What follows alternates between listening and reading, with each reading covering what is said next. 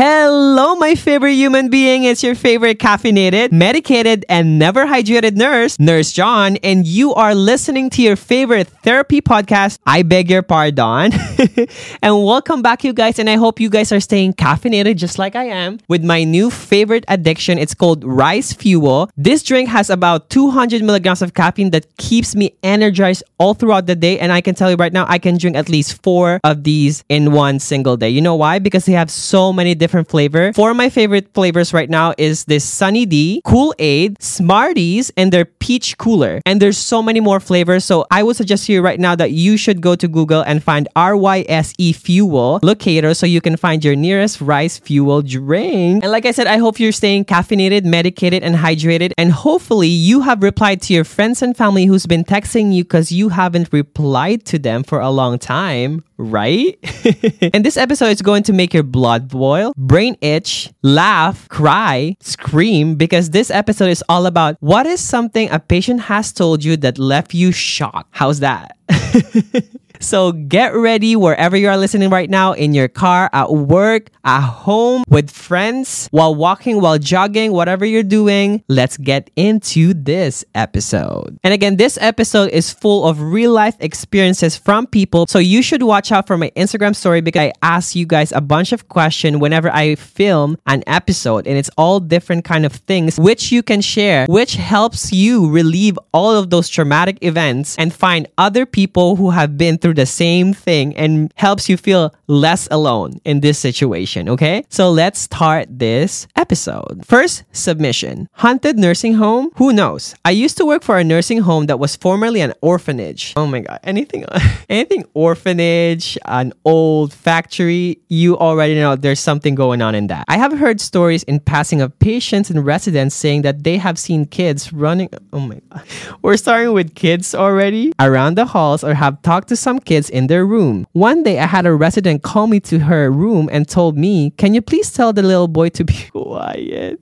He won't stop talking." And I replied, "What little boy? I do not see a little boy." And the resident say, "That little boy behind you. He's looking at you." No, I am running. I don't care what she needs. I am not. First of all, I believe my patients, no matter how old they are, to whatever they're telling me or whatever they're seeing, because it's true. Okay? Oh my god. I felt my hair on the back of my neck and I never ran out of that room so fast. Good girl. I went back to the nurse's station and told them what happened, and my coworker just laughed at me. And your coworkers never told you that there are kids running around the hospital? No way. No effing way. Okay, so the thing is, older patients really do see people, things, and other stuff that we don't see. And it's just like, it's so scary for me because it happened to my grandpa. And what I noticed is, like, whenever a patient is close to dying, they always see like relatives that they have not seen before, or relatives that have died from really like long time ago. And it's always true because I have been with many patients plus my grandpa who have had the same experience. So for me, I do believe them. Like, they're not crazy. Sure, so there's some confusion in there. The sickness is getting into them, but at the same time, whatever they're seeing is true. Because my grandpa, when he was close to dying, he would tell us that there is 2 ladies and a guy in the window waving at him, asking him if he wants to go with them. And whenever we ask him who are those people, he would not tell us. He was just telling me they want me to go with them. And oh my god,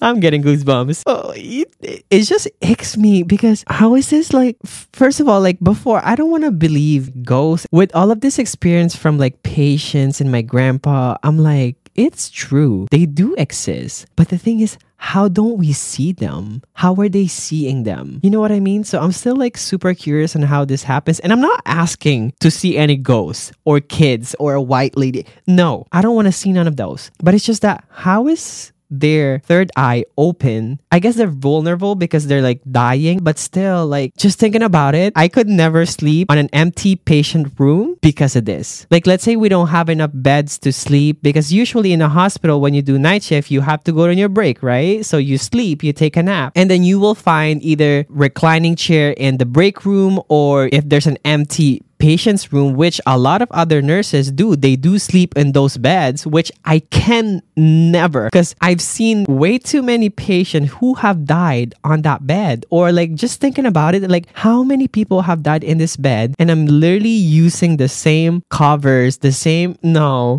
I cannot. And I feel like they're just standing there while I'm sleeping, and they're looking at me. They're like, oh my God, this is my nurse. And imagine they just like start whispering in your. No, oh my God, I'm so scared. Anyways, if you guys have had this experience, I don't know how you guys deal with it, but when I do night shift, I have a rosary in my little pouch just in case. Okay, I could never. Ooh, I'm shaking. Ooh.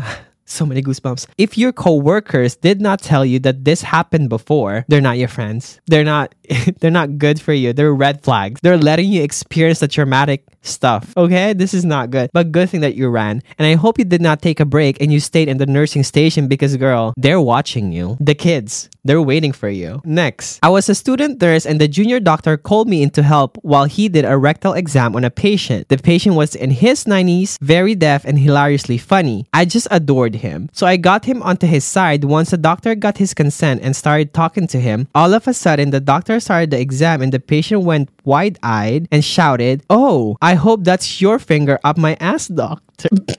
The doctor, who happened to be a lovely, quiet, religious Catholic guy, looked at me in horror while I'm shaking with laughter. And reassuring the patient that all is well. Oh my God, that is so funny.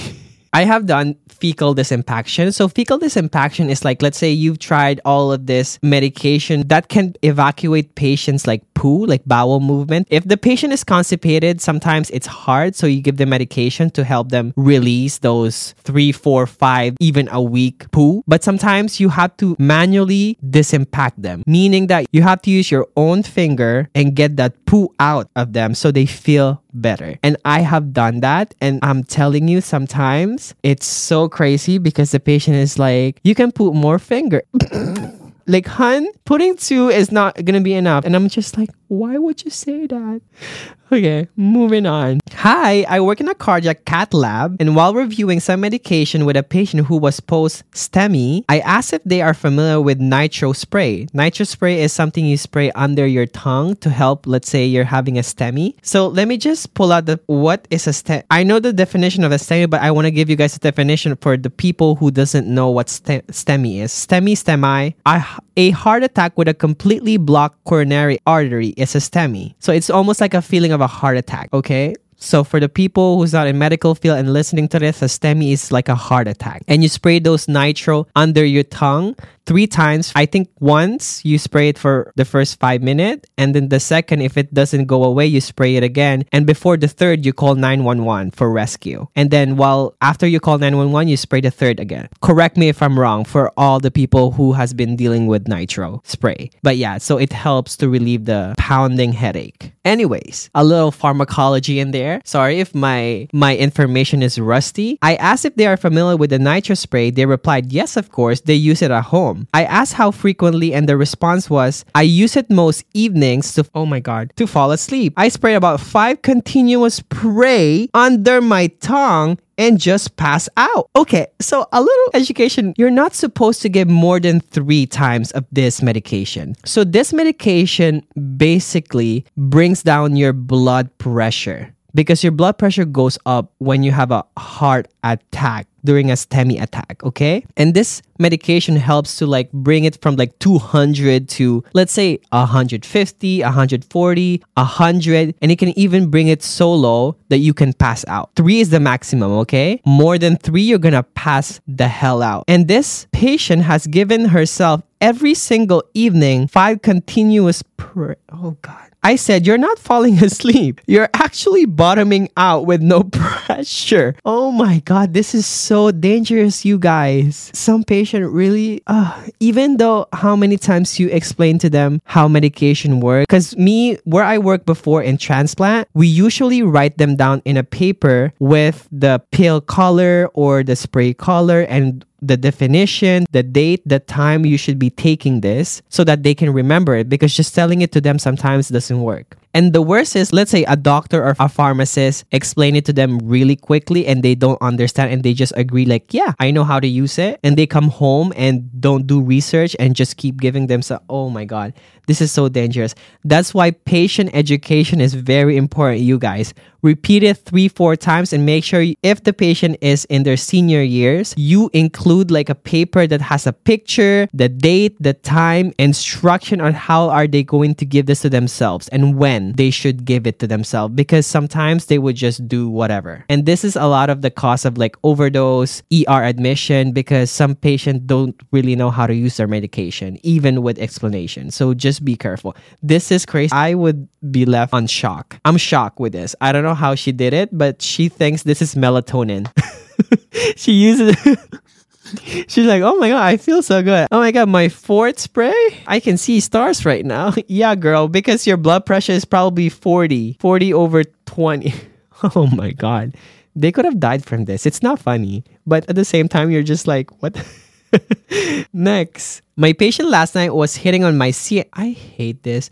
My patient last night was hitting on my CNA. Some of the creepiest thing he said were, I have a thing for brunettes and you just have that classic oh my God. Your boyfriend is so lucky. And where do you hang out outside of work? Security. Call security right now. No, we're not taking harassment. We're not taking sexual comments. No, from no one. When lab came in to say they were going to poke him to get a bloods, he just said, ooh, me likey. This is harassment. I would call a male nurse, or I would get security, or I would press code white. Violent patient. Again, code white in my unit is violent. This is not right. You don't let anyone to sexually harass you or say this kind of comments to you, because this is not right. And stop offering your service to them, because you can refuse it to those kind of people. No. No me likey. Next. I was working night shift at a skilled nursing facility and was asked to translate for a Spanish-speaking patient. It was around 3 a.m. and the patient wouldn't go to sleep. When I asked her why, she told me that there was a little girl. Oh, another kid. I don't know why they keep seeing kids. Why are these kids in an adult unit? Why don't you guys go to the pediatric... I'm so sorry to the pediatric nurses, but like, put the kids with the kids and keep the adults with us. Let the guy, the 6'4" guy in a black suit, stay with us. Honestly, I'll take the kid over the 6'4" guy in the bathroom. Honestly, but like, why kids? Why are they playing at 3 a.m.? Why are they... Listen, do you guys believe in the witching hour? Because it be real. It is real. Between like 3 to 4 is the 3 to 4 a.m. is the most dangerous time to be walking around checking your patient. That's why I do my rounds at 2 and then at 5 again, because after 2, listen, you hear some beds, you hear some people walking, some people talking. I am not gonna engage. I stay in my nursing station, and you know what I do? I listen to gospels. That's all you can do.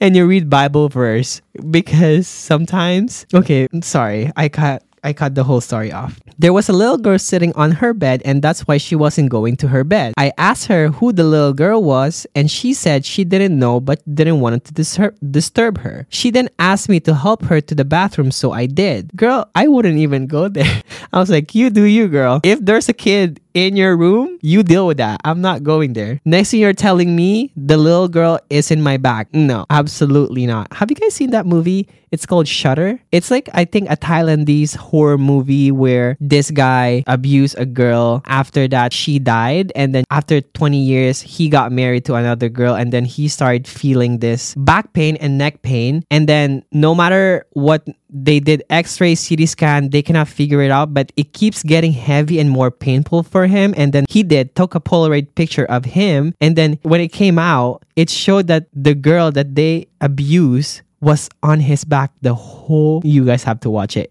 The movie is called Shutter. It's crazy. She then asked me to help her to the bathroom, so I did. She then grabbed her walker and threw it at the mirror, which ended up shattering into pieces. I asked her why she did that, and she said it's because the little girl's mom was standing behind her and she wanted to be left alone. No! I'm sorry, you guys. Continue to the monitor, Senora and Ghost Little Girl Q15. Oh my God. This one is not just a little girl, but with her mom. No, I would have ran so fast. My goosebumps.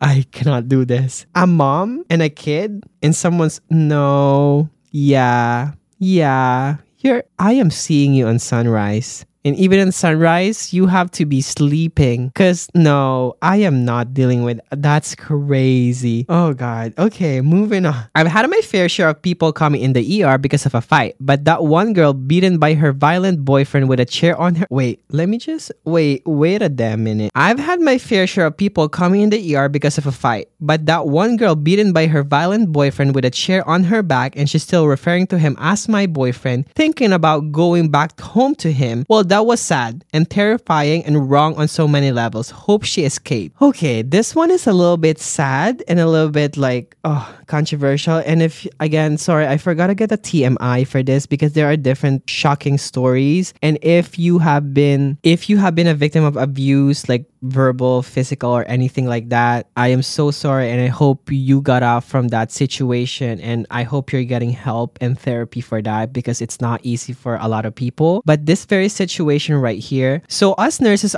we are trained to look out for this kind of things, because when someone is abused, they usually tend to stay with the abuser, and they would never tell you that they are abused because they're scared that they're going to be hurt more. So instead, us nurses look for cues, things like, let's say you try to touch the patient, started flinching, or they don't want to take off their clothes for examination, and they're accompanied by the boyfriend and they cannot be alone. All of these signs are signs of abuse, and it's different type of abuse. Once we see this kind of situation, we get alerted. And the best thing we do is we ask whoever is accompanying them, if they're with someone, to leave the room, because of course we are never going to make it obvious that we are suspecting something, because we want to make sure that the patient is safe. The first thing is to not react too much and not so much, and don't make it obvious. What you want to happen is to have the patient isolated with you so that you can further investigate the situation. And once you have the patient, you offer things to them, like support, like here's a calling number. This is a support for women who's experiencing this. If you choose to go back to him, which we don't recommend, we will give you resources. And these are the resources when you finally, let's say, decided to leave this situation. These are the people or community that you can run into. And it's really, really sad.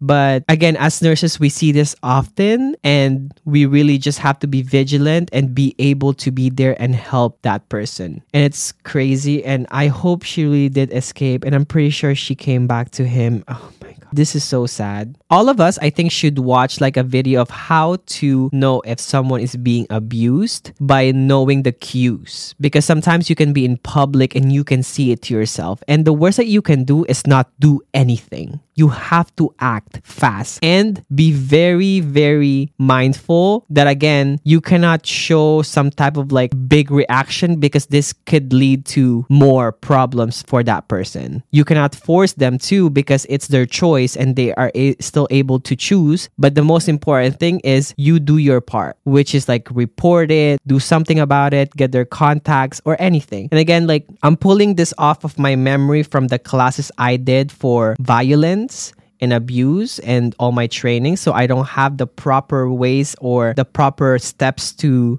do when you're in this situation, but I really suggest for people to look it up. It's just helpful. It's like having a CPR training with you, because in any case, you can be there to help out. Next, moving on. Okay. Okay, this is so funny. Grandma, who was testing out the PureWick, told me how amazing of a device it was and that we should turn up the suction. She had not had sex partner in 20 years. Oh my God, this is so funny. Oh God. She literally asked, you should turn off the suction. It feels good. Sometimes I don't know how to react. A lot of times patients don't have filter. They would just say what they feel, what they think without thinking about it. And you're just like left shocked in there. And you're like, yeah, no problem. Yeah. And you cannot laugh, of course, because you don't wanna invalidate their feelings or what they're saying. But at the same time, sometimes you just cannot contain it. And I just have to quickly leave the room and either laugh, cry, and scream. Because this is great. Okay. I had a vaginal prolapse patient who needed to get it placed back in and then surgery later. Called the on-call gynecologist and he told me why I haven't shoved it in yet. He told me to lube up my entire hand, make a fist, and pound it in. Thankfully, I didn't have to do that on my shift. I'm shocked. I'm shook. I am... I'm speechless. I don't even know what to react on this. What are you guys gonna do in this situation? I would not do that. That must have hurt. I mean, oh my God, you guys. Okay, next. Not necessarily something a patient told me, but I'm a psych nurse. Oh my God, anything psych? You already know this is going to be crazy. In Belgium, working in a closed psychiatric unit where patient gets put on psych holds. Once this patient repeatedly escaped to then 3 hours later ring the front doorbell and ask if he could come back inside. We had no clue how he escaped until he showed us he was crawling the walls of the courtyard like Spider-Man in a corner until he reached the roof of the second floor and then walked until he reached the first floor building and then jumped up. See? And a lot of people don't believe that patients do crawl in the damn ceiling. I don't know what about the ceiling, but some patient has the nerve and has the energy to actually open up the damn ceiling and crawl in there. That is so dangerous. And listen, again, like this is an experience I've had in my psych rotation where I had a patient, he was in a psych. Again, it's called a closed psych section because that's where like psych patient who is in a manic episode or who is in a really like severe case gets monitored. And I was put in there by my professor because she believes that I am capable after seeing like my first 4 weeks in the psych rotation. She's like, I'm moving you into the critical part because I think you can handle it yourself. I am the type of student who's going to be like, oh yeah, absolutely, put me in there. And that was the worst thing ever I did to myself because, like I said, I had this patient. I visited him in his room. The room is really empty. There's nothing. It's just walls because you cannot have everything. Otherwise, they will use anything they have to either hurt themselves or do something, okay? And then I came in to give his medication. I have this little device that I can click. So if the patient decided to attack me, I can just click that and security would come. And I always have it in my hand just in case because I'm so scared, okay? Because that part of the psych unit is very, very crazy. Things happens in there. Anyway, so like I came in with his medication and he told me, I'm not gonna take that medication until you give me like a water or an orange juice.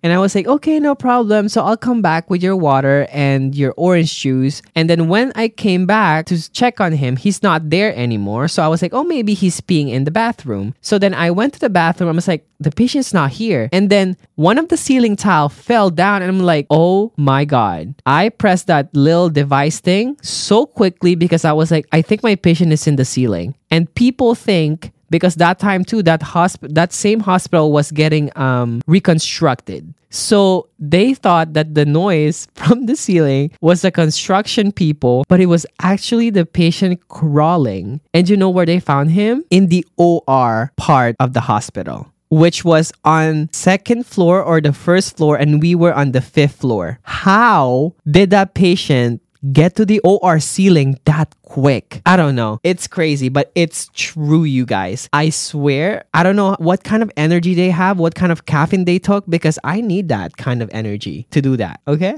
Next. Hey there, this little incident was recent. My patient's mom literally told me her son, who is in his 40s, isn't getting enough sex. Meaning he's at least getting some. Okay, that's good. Then took a long pause. I literally went, pardon? And I know you guys have been texting me, John, I have been using I beg your pardon to many different situations. It's the only word that I use now. She just said to mention it to the doctor. Like, ma'am, I don't know what the nephrologist is going to do with that information, but we'll see what I can do. This is so funny. Like sometimes patient or patient family ask you like, hey, can you figure out how we can set up my dad's bank account? Like, can you ask the doctor how we can do that? ma'am, your doctor is a cardiologist and they already don't answer enough phone calls. Do you really think they would resolve this for you? And then that's going to trickle down to the nurse. And I have to figure it out because I'm the nurse. I should know how to fix that. If you guys have seen my videos, you know that I have this video where like, oh, my toilet is blocked. Oh yeah, I should know how to fix that. I'm the nurse. I could not imagine how like some patient would ask you those questions like you know the answer, or the doctor would know the answer to your personal affairs. Okay, moving on. Man had a stroke, and when he was extubated, instead of asking for water or something normal, he yelled, "Where is my wife? I am horny as..." Do you guys understand the things we go through and the things we hear, see, smell in a hospital? This is crazy. And you guys expect us to be jolly, happy when we get home? Like our partners expect us to be that. Our friends and family. Oh my God, why are you always sad? Or like you just want to be on your own? Why you're always quiet? Why is your face so straight? Because you guys don't understand how many things we have to go to in a day. There are so many stuff. And I'm pretty sure like the general public, if they take a day just following us as a nurse, they would understand how hard it is to be one or just working in healthcare. The things you see, smell, hear will get you traumatized. One thing the hospital should be doing is giving us every week a therapy session with a therapist that goes into our unit, sit down with us in the break room, help us relieve and take out some stress, some trauma that we just experienced. And I think it would really help us to be more efficient and less stress and less burnout. How's that? How about we do a GoFundMe and start with one hospital and spread the word? A therapist every week for every single unit. How's that? And therapists would be happy too to be part of this whole thing. They can help us. We will help them. Even therapists, go to traumatizing stuff. Imagine the things they hear from their patients. Oh my God. Next, I don't even know where to begin. I've been a step-down PCU ICU nurse for 5 years. I had a very sweet, innocent young CNA who looked devastated coming out of a patient room. He told me she made him feel uncomfortable. So being the mama charge nurse, when she pushed her call light, she asked for the handsome young man. I told her no, that I was her nurse and he had other patients to be with. Well, this upsets her so much, she grabbed onto my bun, took me to the ground, and started beating you? Luckily, I shouted out and another male nurse grabbed her off of me. She then batted her eyelashes at him and said, why was he being so rough with her? He told her, you cannot beat up the nurses. She said she only wanted men. We told her that that's not an option. So another thing is harassment, physical, mental, sexual, and all is not only experienced by like female nurses, but usually it's a female nurses who experience it, but also male nurses from like older senior patient too. Like I had this like sweet 87-year-old lady who I had as a patient, and whenever I come to her room, she would tell me, man, your butt is getting bigger. It's just getting rounder. And sometimes I just don't know how to react to it.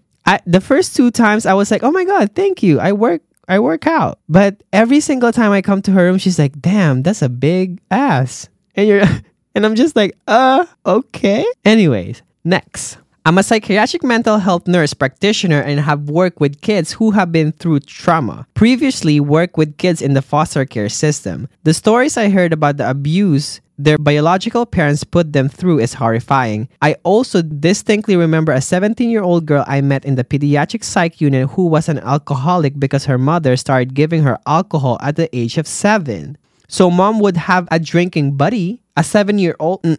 It is incredibly sad at times, but also the precious children's resilience is astounding, especially for their children. It's incredible how addressing adverse childhood experiences and trauma-informed care makes such a huge difference. Thanks for giving me a platform to be able to share this and the passion for the work I do. Much love and respect to you, brother.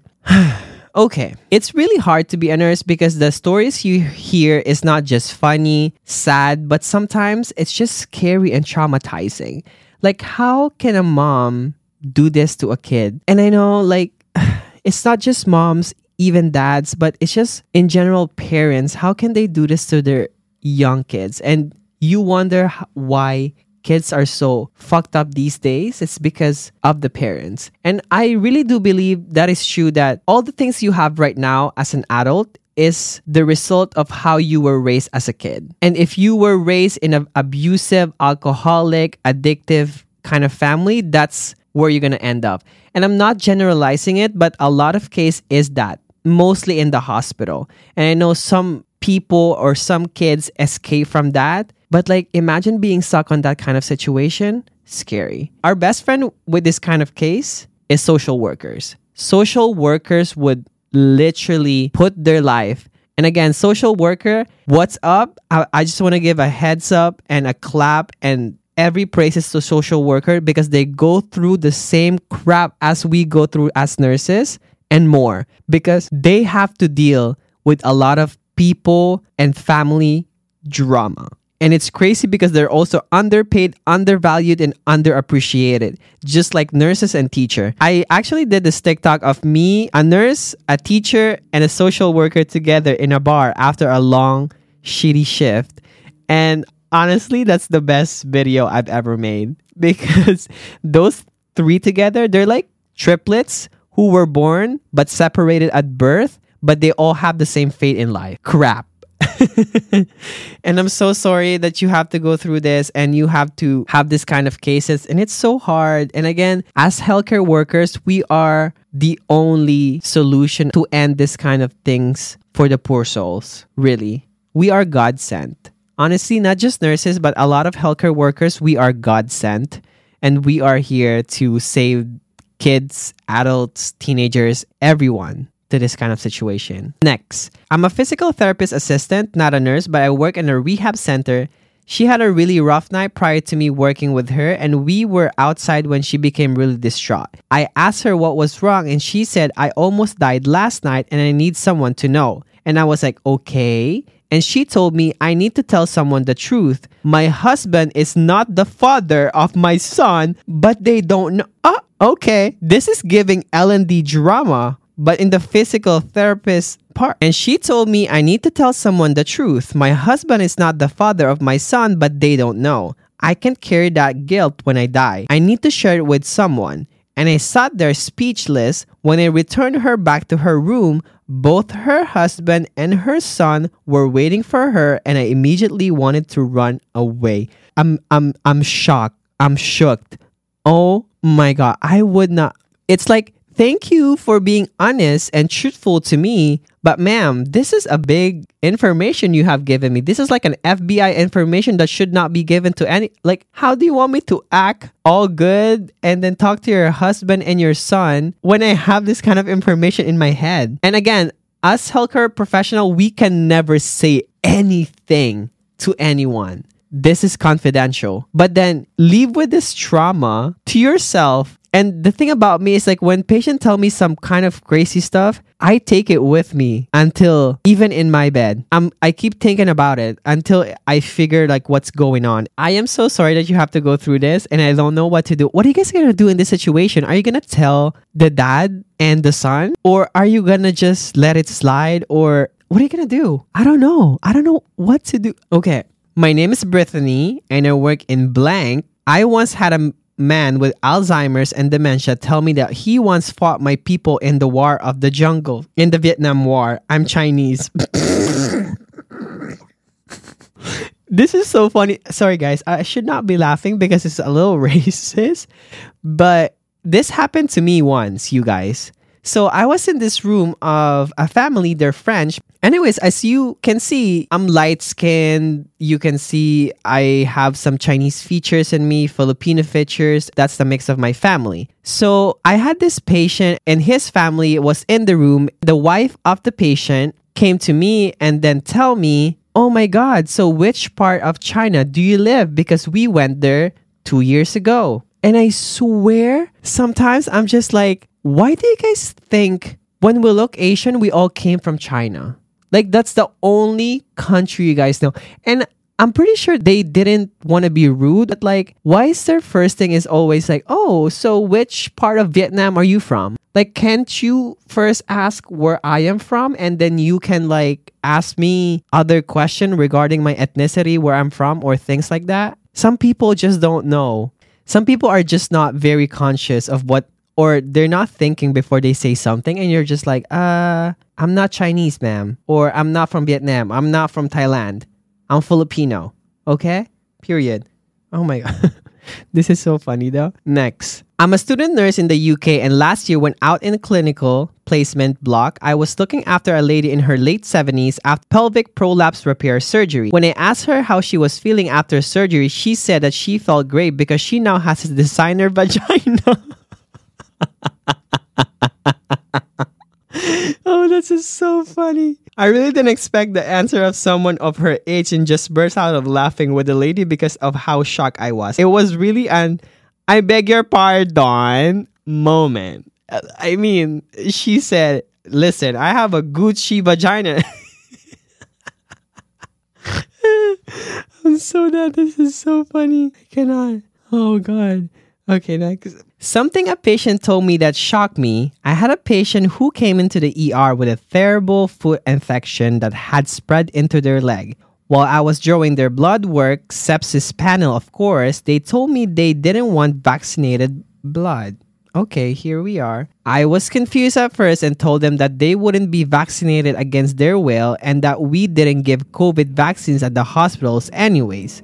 They clarified for me, no, I don't want blood from someone who had the vaccine. This patient was probably septic from an infection so bad that they would end up having their leg amputated below the knee. And in that moment, they were worried about receiving a blood transfusion from someone who's had the COVID vaccine.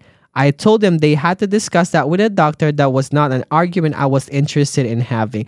And I completely understand if you're against vaccine, but as a healthcare worker, you should be taking the vaccine. Again, there's so many talks about vaccines, but I took the vaccines myself, okay? I believe in science. And I know some people don't, and that's completely your opinion. That's your point of view. But for me, this is my opinion. And people don't understand that sometimes in a life and death situation, you cannot be picky. It's either you die or you get what you need to survive, okay? And it's understandable if it's like, let's say it's a religious situation where like, let's say Jehovah's Witness, they cannot really do like blood transfusion or anything like that. And they have to go through a series or a panel of like judgment before they actually get one, which I've seen before if it's literally like life or death. But in the case of this, where like people just don't want a blood product from someone who was vaccinated, like they're gonna get vaccinated too. Like, do you want your leg?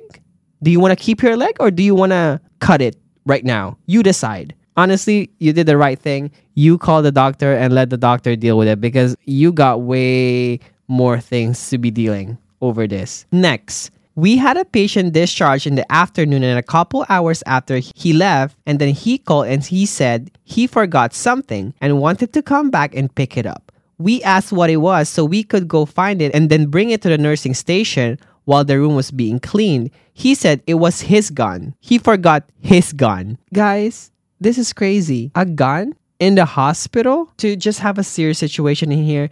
I think you guys have heard of that case in the United States where a shooter just went into the hospital and shoot like nurses. And that was crazy. I don't know how people can do that. Oh my God. A gun that he forgot and he brought it in the patient's room. And imagine that patient gets agitated or just dislike what's going on. Oh my God, no. I think they always have to do like a security check before admitting someone to a unit. Like, you know what they do in the airport? They pass all the people's things under a scanner before they go in because honestly, this is dangerous. This is crazy. I cannot do this. I am not picking up no gun. Hi, John. Here's a shocking story for you. Maybe not so shocking for us nurses, but here you go. I'm a hospice home health nurse and I was taking care of this patient who had stage 4 lung cancer, just like my grandpa. Visited his home almost every day. Really nice gentleman. So one day when I was visiting him, he did not look too good. I was taking his vitals and he whispered to me that he's ready to go. I asked him, did he tell his wife? And he said no. He told me he was waiting for his son to come back home tonight from the military and then he'll go. I was shocked in a way, but not really because most of my homebound hospice patient tells me when they're going. Anyway, after my visit, we talked for a little bit, then left that night.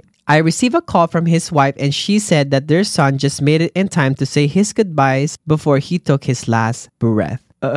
Oh, somebody's getting emotional. This is very, very much the same as the situation with my grandpa. Because like I told you guys from the first episode, my grandpa woke up the day of my birthday to greet me happy birthday. And then 2 days after, he died. And again, before even my birthday, he was really suffering. And I think we thought that he was really ready to go. But then he made it till my birthday to tell me happy birthday. Oh, we're not gonna cry. Keep the composure. Yeah, this is so sad. And it's always like, I have seen so many situations like that where patients really wait for that specific person, no matter what no matter where they're coming from, before they go. I think I've had this patient where her son is coming from Saudi Arabia or another country from the Middle East, and she would not let go. She was suffering so much, but then the son arrived at the hospital, and that same day, she rests. And it's so crazy how they can do that. And it's just so sad, but at the same time, like, you're like, wow. With the emotions that I have, with how I am as a person, I could never, ever do that. I would cry every time. And I think it's going to be traumatic and I'm going to need a lot of therapy. Next, working in a home care, I had a client who's completely has their mind that while I was cleaning their peri area, the downstairs for anyone not in healthcare. So like, you know, it's probably the private area. After a messy BM, they look at the tattoos on my arms and said very loudly, "I think that everyone with tattoos is going to hell." To which I look at them and said, "I think it matters more if you are nice and kind to people instead of what's on your body." Mic drop. They didn't have much to say after that and were much nicer the next time, but it left me pretty speechless at the time. Listen, sometimes people have so much opinion over you and you're just like, I'm here to take care of you, okay? If you find that I have an ugly face, I have tattoos, I have a colored hair, I have this and that, and you have a problem with that, well, I think it's time for me to say bye-bye. Because listen, if you're gonna judge me and I'm here to offer my help to you, then we should not be together, okay? Because I'm not judging you. I can judge you if I want to, but I'm not doing that. People needs to be nicer, okay? So, lastly, a patient came in for STI testing and she broke down saying her husband cheated on her with her cousin. This is really giving L&D. She discovered them because she came home early and found them in bed. He then kicked her and their 3 kids out and asked her for the divorce. They had came to Las Vegas together and she had no family here except the cousin he cheated on her with. Oh my God. This is giving very much L&D. And I'm telling you right now, labor and delivery nurses, I know you guys are the type of people who loves to drink the tea. You guys drink the tea like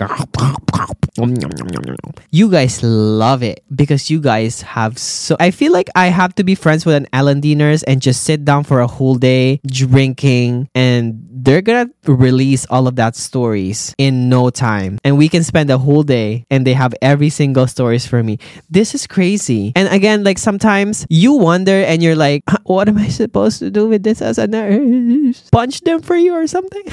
Okay. And we're gonna have to end this because I think this needs a part 2. Don't you guys agree? I think we need some more shocking stories. Lastly, and we're gonna end it with this one. An elderly patient wouldn't sleep and kept pointing at the ceiling. Okay, another ghost story. We kept her on the Jerry chair by the nurse's station. We always do that. When patients don't sleep, we just keep them in front of the door in a Jerry chair that reclines so that they can just watch us. Sometimes they would fold linens or they would just sit there, watch you or eat, or I give them like pudding to just eat and put their phone on some news or some YouTube video so they can just watch there. She slowly inched her way near the room she kept pointing to. There was a language barrier, so we called a nurse who spoke her language. The nurse translated. She wants us to call the doctors and help the man hanging from the ceiling. Oh! A man with terminal cancer unalived himself in that same room 6 months ago. No.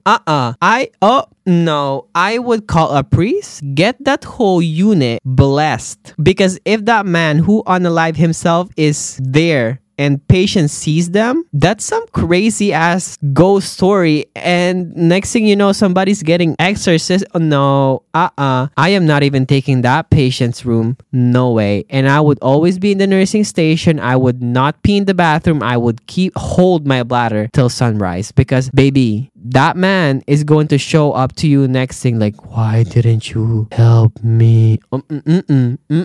Absolutely not. I cannot with this. This is so crazy. Whew. Oh my god, you guys. Don't you guys love this kind of stories? This is what keeps me awake. This is like our conversation in the break room or outside of work, and we're just reading stories that we either relate, have not heard, and will be experiencing. This is crazy. Wow, you guys. I hope you guys like this episode. And if you do me a quick favor. Make sure that you download episode 1, 2, 3, and now 4, and make sure to rate us 5 stars so we can keep our podcast on the chart, because I want everyone to know what we go through in nursing and in healthcare. People has to know this kind of podcast is what should be in the chart, so other people who doesn't know anything about healthcare understand what we are going through. Do you know what I mean? So do me a favor, make sure you download all the episodes, leave us a 5-star in Apple and Spotify, and if you're listening to it in Google. And I love you guys so much. Make sure to stay caffeinated, medicated, and hydrated. And I will see you in the next episode next week. I love you. Bye.